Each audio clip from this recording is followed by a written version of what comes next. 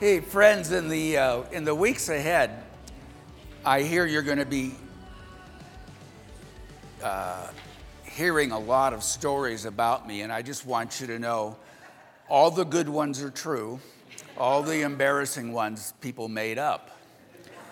But I want to tell you one thing that I can say with great confidence, and that is, in 21 years, I've never had to carry the load here at Bergen Park Church alone. God has always surrounded us with people that have made deep and permanent and long contributions to the family life here. So in these last few weeks that I'm with you, I'm talking about some of the founders and thoroughly embarrassing them. And they've all said yes out of love for me and for the Lord. These people over the years have served both the Lord and Bergen Park Church in some very marvelous ways. And I want Rob and Pam Montgomery, if you would stand, because they're sort of a success story with us. And I say success because when Rob first started coming here, he had walked away from the church and therefore pretty much from the Lord since he was a child, he said. And I don't blame him because he grew up Baptist. No. But, in the 21 years since I've been here, they were here before I arrived, and they were pretty much newly married. And Rob had not yet thoroughly placed his trust in Christ, and Pam was starting over.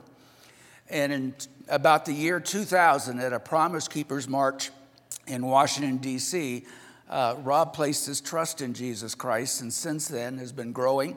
And one of the ways that he's been growing is just consistently serving. Rob and Pam do not have children, but you will find that Pam has been involved in many of our ministries to the children. VBS, nursery, you'll often find her holding babies. She's been invited into some of the delivery rooms by some of our mothers. It's been wonderful to see how she is not just getting things done in a serving way, but attached very deeply to people. She was the director of the pregnancy center when I first moved here. The one thing that I want to say about Pam is she knows Evergreen, especially the commercial region of Evergreen. And whenever I'm thinking about how do we touch the community, how do we do this, how do we do that, Pam is our go-to person. She knows the business community here in Evergreen. Rob and Pam, Rob trained as an engineer. He switched to nursing, and I forget how many doctorate degrees they've given him in nursing. It is at least 2. It is possible that it is 3. And so you'd think, what is he doing serving? Well, first of all, he has his doctorate in pain management, so I never get an aspirin except through him.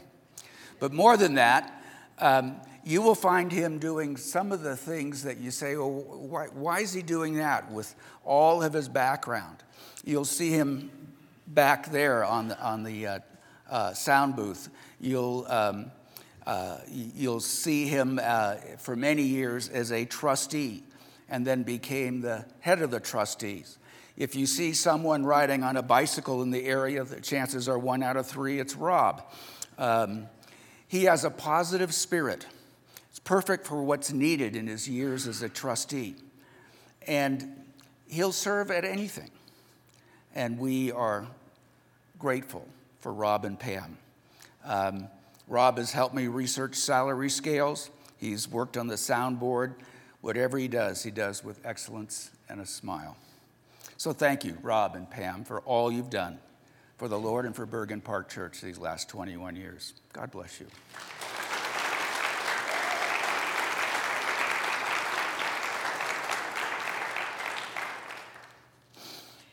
Well, the question was, with what crowd did you associate, especially in high school? And the picture here, for those of you who are 40-somethings, this is the movie The Breakfast Club. I wouldn't let my children watch it growing up because I thought it was a bad example. The Breakfast Club was one of the groups I never associated with in high school. The Breakfast Club was Saturday morning detention. And they would have to go there because they had either skipped school or misbehaved, or one of those people that as soon as the bell rings, they put on their bad attitude in high school. That was the group that my dad said, you get involved with them, don't count on using the car. The other group that I didn't associate well with was the party kids, who every weekend would find some place to go wild. I really got invited to their parties, and the one time that I went, I was so out of place. I'm dull. More than that, I did not drink, I do not smoke, I did not get high, and I didn't know how to talk cool. So I left after a couple hours. Now you got to hear the rest of this story, because it was on a Friday night. It was in one of the canyons in the foothills behind Pasadena. So I left by 10 o'clock, I went home, and I go to school Monday morning, and I find out the party had been raided about an hour after I left. Did I feel so good for me and so bad for them? So my dad had always threatened, if you think you're going to college, don't, whatever you do, don't think that I'm going to come to the sheriff's station, which is where they all were, and come and pick you up. Every one of them had their parents called and had to come and pick them up. Then they had to go back up into the canyon and collect their cars. Wow. It is that very same summer that I placed my faith in Jesus Christ. And in that summer, I find myself getting associated with a new crowd. And it was a crowd I had never really wanted to be a part of in the past, but now they seem far more attractive. And like it or not, following Jesus Christ gives you a new perspective on people, and you might say crowds or groups of people. Think about it. Which do you admire? Which do you emulate? Which do you avoid? Which do you engage? We move to the groups that best identify with our faith. We'll do that naturally. But also, as we follow Jesus, we have to understand we're to move towards the groups that maybe we have chosen in the past to avoid. We follow Jesus to those who are not like us because Jesus is the man for all peoples. And we come to a point today in the Gospel of Mark where he associates once again with people. By helping them, he's doing him harm. Simple as that. So in his 3 years of ministry, we know that Jesus never travels probably more than 100 miles from the place of his birth, except as an infant when they take him to Egypt. Wherever he goes, people seek him out, especially for the physical needs of their lives. By that I mean they're not asking so much for money, but they're always asking for healing. And Jesus also teaches. He teaches a lot. And as the Son of God, his words are true, but unfortunately the truth can hurt. It can be disruptive if you think your life is, pretty well under control. But his teaching is also comforting for those who know that they need God's mercy. And his behavior is consistent with his words. So now we're in Mark 7. We've just seen him criticized about what's being eaten and whether they were washing their hands or not before they entered their household. And at this time, Jesus makes another retreat. Now, Jesus in the Gospel of Mark goes to get away several times. And he especially has a boat, you might say, route, where he gets in the boat in Capernaum and he goes to the other side of the lake. But the last two times he's done that, they followed him.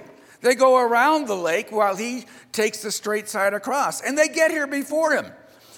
So this time he gets away to a place where he doesn't want to be seen and he doesn't want to be known. And as he gets there, unfortunately, his reputation, you might say, precedes him. And those who should not know about him are at least curious and perhaps very, very needy because he is the most talked about celebrity of the day. Jesus has celebrity status as a prophet. So one woman with a great need will not be stopped. And understand, her need is not for herself, but it's for her daughter, who she's just insistent about her need. You see, the daughter has this demon possession. Let me read from Mark chapter 7, verses 24 and 25. Jesus left that place and went to the vicinity of Tyre. Tyre is like Lebanon, okay? So he goes from the Sea of Galilee and he goes up to Tyre. And he entered a house and did not want anyone to know it. Yet he could not keep his presence secret. In fact, as soon as she heard about him, a woman whose little daughter was possessed by an evil spirit came and fell at his feet. She would not be stopped. She was insistent. Now think about this.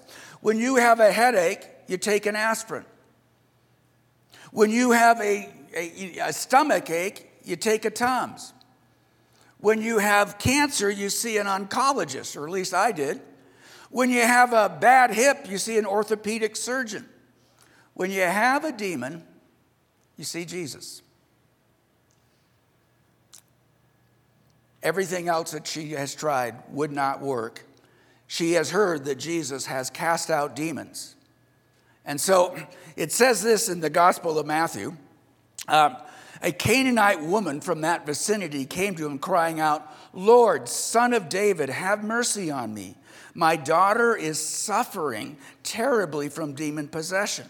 So Matthew writes the same thing, but he adds a couple things, probably because Matthew was right there at that moment.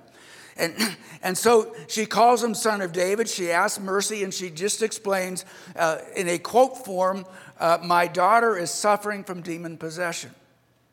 Well, in that plea, what she is admitting is everything from my culture, because she is not a Jew, everything from my background, it doesn't seem to work. Everything that everybody else tries here up in this region is not working. Her religion, her culture, her medicine, they all have no remedy for demon possession, or at least for this girl. And Jesus has cast out demons wherever he's been. His disciples on their mission trip, they have cast out demons. So now he's in a non-Jewish region. It's called Gentiles. You think of Gentile, it just means not Jew. And he is asked to do it again, this time by one woman. Only this time Jesus is reluctant. And he opens up a new window for us in terms of what is genuine faith. Where can genuine faith be seen? Because this is a woman who has a stigma. It says this in verse 26. A woman who was Greek, born in Syrian Phoenicia, that means northern Lebanon, she begged Jesus to drive the demon out of her daughter. So everything that is described here about this woman is disqualifying her from being with Jesus or from Jesus helping her. Her gender, she's a woman with a daughter. In Israel, the man would come to see Jesus. He would say, "Stay here, Golda, I'll do that work for you. You stay here and take care of the child." Where's the husband? We don't know. Her language, she speaks Greek as her first language, not as the Jews do as their trade language. Her place of birth, Matthew calls her a Canaanite, but she is called a Syro-Phoenician, meaning that the Jews do not want to have much contact with her. And her religion, she is not a Jew living in another country or a worshiper of Yahweh. She is an idol-worshiping, false God-believing Gentile woman that all the Jews are told to avoid. Stay out of this crowd. And so by helping her, Jesus, in terms of his reputation with the Jews, is hurting himself. So there we have it.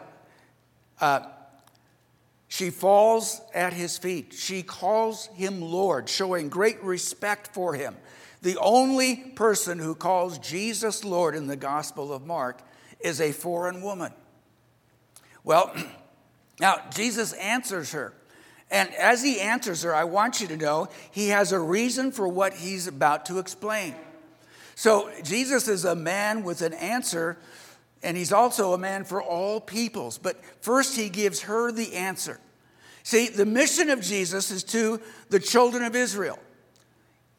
He's willing to speak to her. And for those of you that believe in political correctness, which, we want to be kind, we want to be nice, we want to be approachable, these words of Jesus might just sound a little racist to you, but he's not.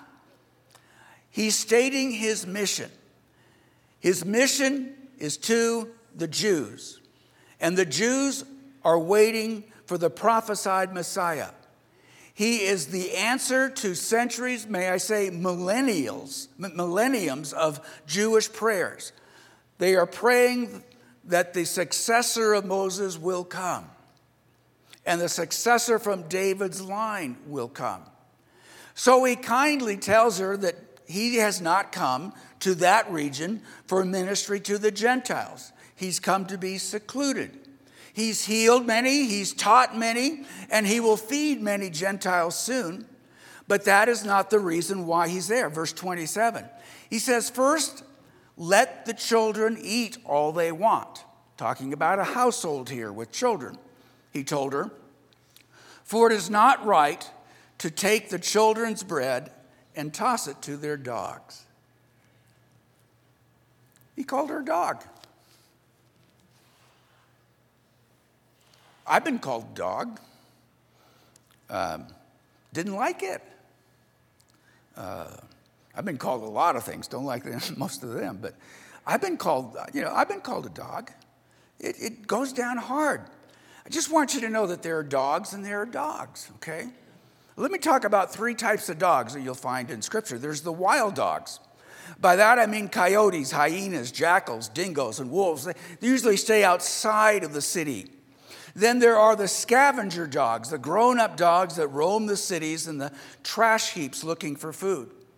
In Roman times, when they did a crucifixion, a crucified body was usually taken down and thrown in a trash heap.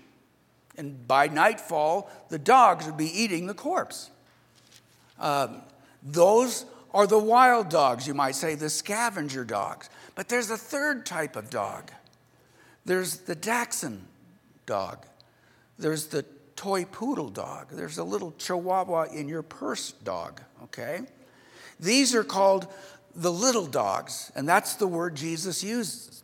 He's talking about a household here that has pets.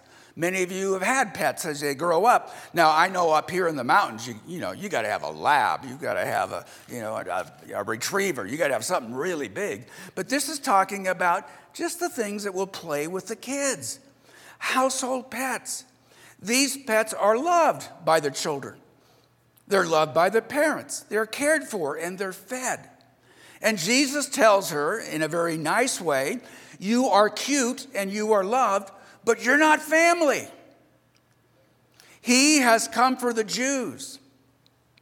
And this woman, without a second's hesitation or without taking offense, responds in a way that just demands our admiration. Yes, Lord. Again, she calls him Lord. Only time, okay? Yes, Lord, she replied. But even the dogs under the table eat the children's crumbs. Have you ever been with a person who by nature or by class or by background you just don't like? You don't know the person, but everything that you know about that person you don't like. But after a little time together, you can't help but learn to like the person as an individual. Barb's not here today, but I think she'd say that of me, okay? And it sort of worked out. God has tested me, as you were hearing this morning, with the gypsies of Europe. I've been robbed by the gypsies of Europe, once in Romania and once in Moscow. I look at their fortune telling and the curses and the begging that go on, and I'm just horrified by them. More than that, I have been talking to some of the gypsies who were the orphans we ministered to, and I remember sometimes they were smiling at me while calling me some of the worst names in the world. And I wouldn't have known any difference if I hadn't got to a translator and said, "What did he just say?" "You don't want to know." "Yes, I do want to know." Well, when you finally get it translated, this is at least the attitude that wells up on me. See if I'm ever going to help you again. I remember having to search their baggage at the end of the camp, hoping that we wouldn't find any of our supplies hidden away in their baggage. But they were. These were the very supplies that the kids in the next camp needed, and we couldn't do the next camp if we didn't have these supplies. I know that if they had these things, they would be selling them for sweets or for cigarettes or some of them to get high. And yet, these gypsy children hear the gospel of Jesus Christ. They place their faith in him and in their own way begin to follow him, carrying just a lot of hurt and pain and brokenness in their lives. And I must admit, sometimes they gave me a hug and I put my hand in my back pocket because I knew the reputations of some of these kids. Well, this woman is somewhat similar, not exactly as broken as these kids, but she gives a reply that just changes everything. Her reply is a combination of faith and wit. And Jesus, though he says, "I'm not here for you Gentiles. I'm not here for idol-worshiping Syrophoenician women who come without their husbands." Jesus hears her reply, and he likes her. And without knowing much about Judaism, she has sought him out for help. I don't think she realized she didn't qualify. And Jesus proves at this moment that he really is a man for all peoples. So then he tells her, "For such a reply, you may go, and the demon has left your daughter," and we go, and that's the last we hear of her. Without interacting with her for more than 2 minutes, he sees in her a faith that he wishes the children of God, the Jews, would exhibit towards him. See, they are being fed, but they don't like what Jesus is giving them. And she is not a child, but she's eager to take whatever Jesus will offer to a pet dog under the table. Now, I want you to understand that when Jesus Christ comes into our lives, the Holy Spirit comes in too, and there are some transformational transactions that occur in our lives. But some of the hardest things to leave and be changed by the Holy Spirit are the traditions we grow up with. We hold on to them.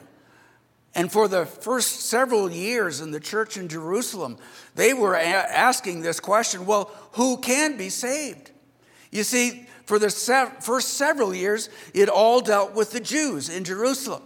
And then it spread throughout Judea. So the disciples reached the Jews in large numbers. Even some priests and Pharisees come to the Lord. And the religious leaders push back through warnings, through beatings, through imprisonment, and even through murder. Stephen is stoned and James is executed. So the disciples continue to reach mainly Jews, and the Jews are spread out all around the Mediterranean, and they set up synagogues to show that there's a community of at least 10 families in that region. And so the apostles go to the synagogues surrounding the area. And they realize that they'll have to deal with God's love when they confront some of these God-fearers, is what they were called, people who were not Jews but who worshiped Yahweh and went to the synagogue. They were not Jewish by race, they were not Jewish by background, and they were newcomers to the faith. God-fearers was their name. And The apostles will have to deal with him, and luckily they don't have to for a while. But last week when I was sharing about Peter's vision, where he was told, now you can eat everything, and we have to let go of our dietary restrictions and the traditions of washing hands and stuff. We can let go of those things. In that very same vision, it ends up with him going to the house of a Roman centurion. And as he goes to this house, he realizes, I've never been allowed to go into a Gentile home before, especially a Roman soldier. But because of that vision, he understands I'm to go there and I'm probably to go inside. He goes inside. The centurion Cornelius has had a very similar vision. And so he's been told to go fetch Peter and bring him there. And he goes, I'm told just to bring you here. That's what God told me to do. And you're supposed to tell me something. So with the whole household gathered, Peter begins to speak about Jesus. He shares who Jesus is, what Jesus has done, and all of these years of experiences that he's had with Jesus. And in the midst of him sharing about the forgiveness of God and the forgiveness of sins, the Holy Spirit falls on the whole household, and these Gentile God-fearers suddenly are just like the disciples at Pentecost. So the dogs under the table are getting the crumbs. Isn't that good? Well, let's put it another way. The dogs under the table are getting the lamb chops. But it's just one household. The apostles agree that God has opened up his family to this one God-fearing household. So it says in Acts 11:18, when the apostles heard this, they had no further objection, saying, so then God has granted even Gentiles repentance unto life. But what they were saying is this one house, this one house, this one house. And then that tradition would be tested by the Holy Spirit in the same chapter. Because some of those who were preaching Jesus Christ, it says in Acts 11:20, some of them went from Cyprus and Cyrene and went to Antioch and began to speak to the Greeks in large numbers, is what they're talking about, telling them the good news about the Lord Jesus. So God opens up his family, not just to this one family, but now through these people, he's opening up to everyone. In the city of Antioch in Syria, large numbers of Gentiles hear about Jesus and place their faith in him. Now, we're not talking about just one God-fearing, synagogue-attending family. That can be absorbed. We are talking about a church mainly of non-Jews, a synagogue that has more non-Jews probably than Jews. And now there's hundreds of them. Friends, it's getting out of hand. And if the apostles in Jerusalem are not careful, there may be more of them, the dogs, than there are of us, the children. And that will upset everything. This is followed by mission trips that go out of Antioch. And they go to places like Syria and Turkey and eventually over to Europe. And now, time and time again, each new church is made up more of those who are not Jews than those who are. So the apostles say, we better have a council here. Either we got to put a stop to this or open the floodgates as one or the other, because there's some of us who are leaders of the church who are saying, these are scavenger dogs. They're going to ruin us. And there's others who are calling them, these are the puppy dogs in the home. But God is already calling them family. You are already children. You are already given a seat at the table with the family of God. Paul, in one of his first letters, writes to a church that is full of dogs. And as a Jew's Jew, he understands his mission is now to these little puppies.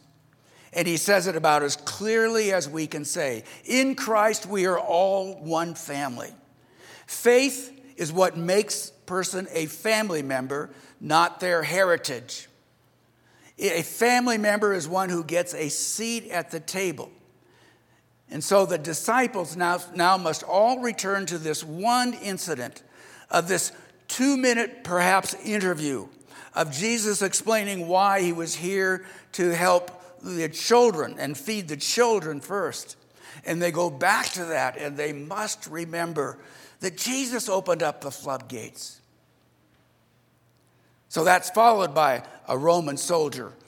And now the majority of a new church, and then scores of churches are filled with dogs. We look at it today. Now we have Irish dogs and Albanian dogs.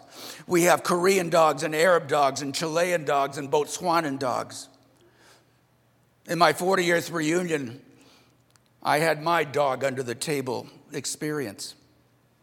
40 years after graduation from high school, one of those who was arrested and his parents had to go pick him up was at the 40th reunion. He had been a star gymnast and a star surfer. And you don't get to surf much in Pasadena. You're always hitchhiking to get to the beach. And he had really given himself to that. As a part of the surfer crowd, he got real rough in his senior year. He skipped school, barely graduated. He was one of those, you might say, who should have been in the Breakfast Club, but I doubt if he ever showed up. So here we are 40 years later. He comes to me and he says, "You're Jim DeMola, right?" I said, "What gave that away? The bald head?" And he goes, "I just want you to know, we didn't associate much in high school, but when I turned 20, when I was in my 20s, I turned to the Jesus, and I got baptized through the Jesus movement there at the beach that you and I have surfed together at." And now he tells his story to the next generation of dropout surfers. Is God funny or what? He is truly amazing. I am taught this lesson again and again by the abandoned gypsy children of Romania. I must admit, I see the way they live and I'm intimidated. You know, some of them are only this tall. Why am I afraid of someone this tall? But I keep in my heart the remembrance that they are now at the table, not under it. And it gets down to this. As a human being, there are people and groups of people who intimidate and revile me. I judge them. You might also. But this woman and others that Jesus accepts tells us this, that Jesus has never created a person he does not intensely love. And there's no list of names. These are the exclusions. I will never love these people. There's no list of names for those who can never receive forgiveness, who can never be transformed by the Holy Spirit. So it's the same at your school, students, no matter how the other crowd treats you. It's the same at your work, those of you who go to work tomorrow. No matter how narcissistic or self-centered they may be. It's the same in your community and in your world. God loves them and wants these dogs to have a seat at his table. I was a dog. And my job is to ask for God's heart for these people, to engage them, to look for the opportunity to share what Jesus has done for me. Let's pray. Father, forgive at least my prejudice and my judgmentalism. Sometimes just the way people dress scares me. And I put them into a category of those I want nothing to do with. I want to see people from your vantage point, created to be seated at your family table. not just to be cute or loved or abhorred, but to be seated at your table together. From little puppy to a child of God, use me to bring people there. And I ask this in Jesus' name, and God's people said, amen. Let's stand.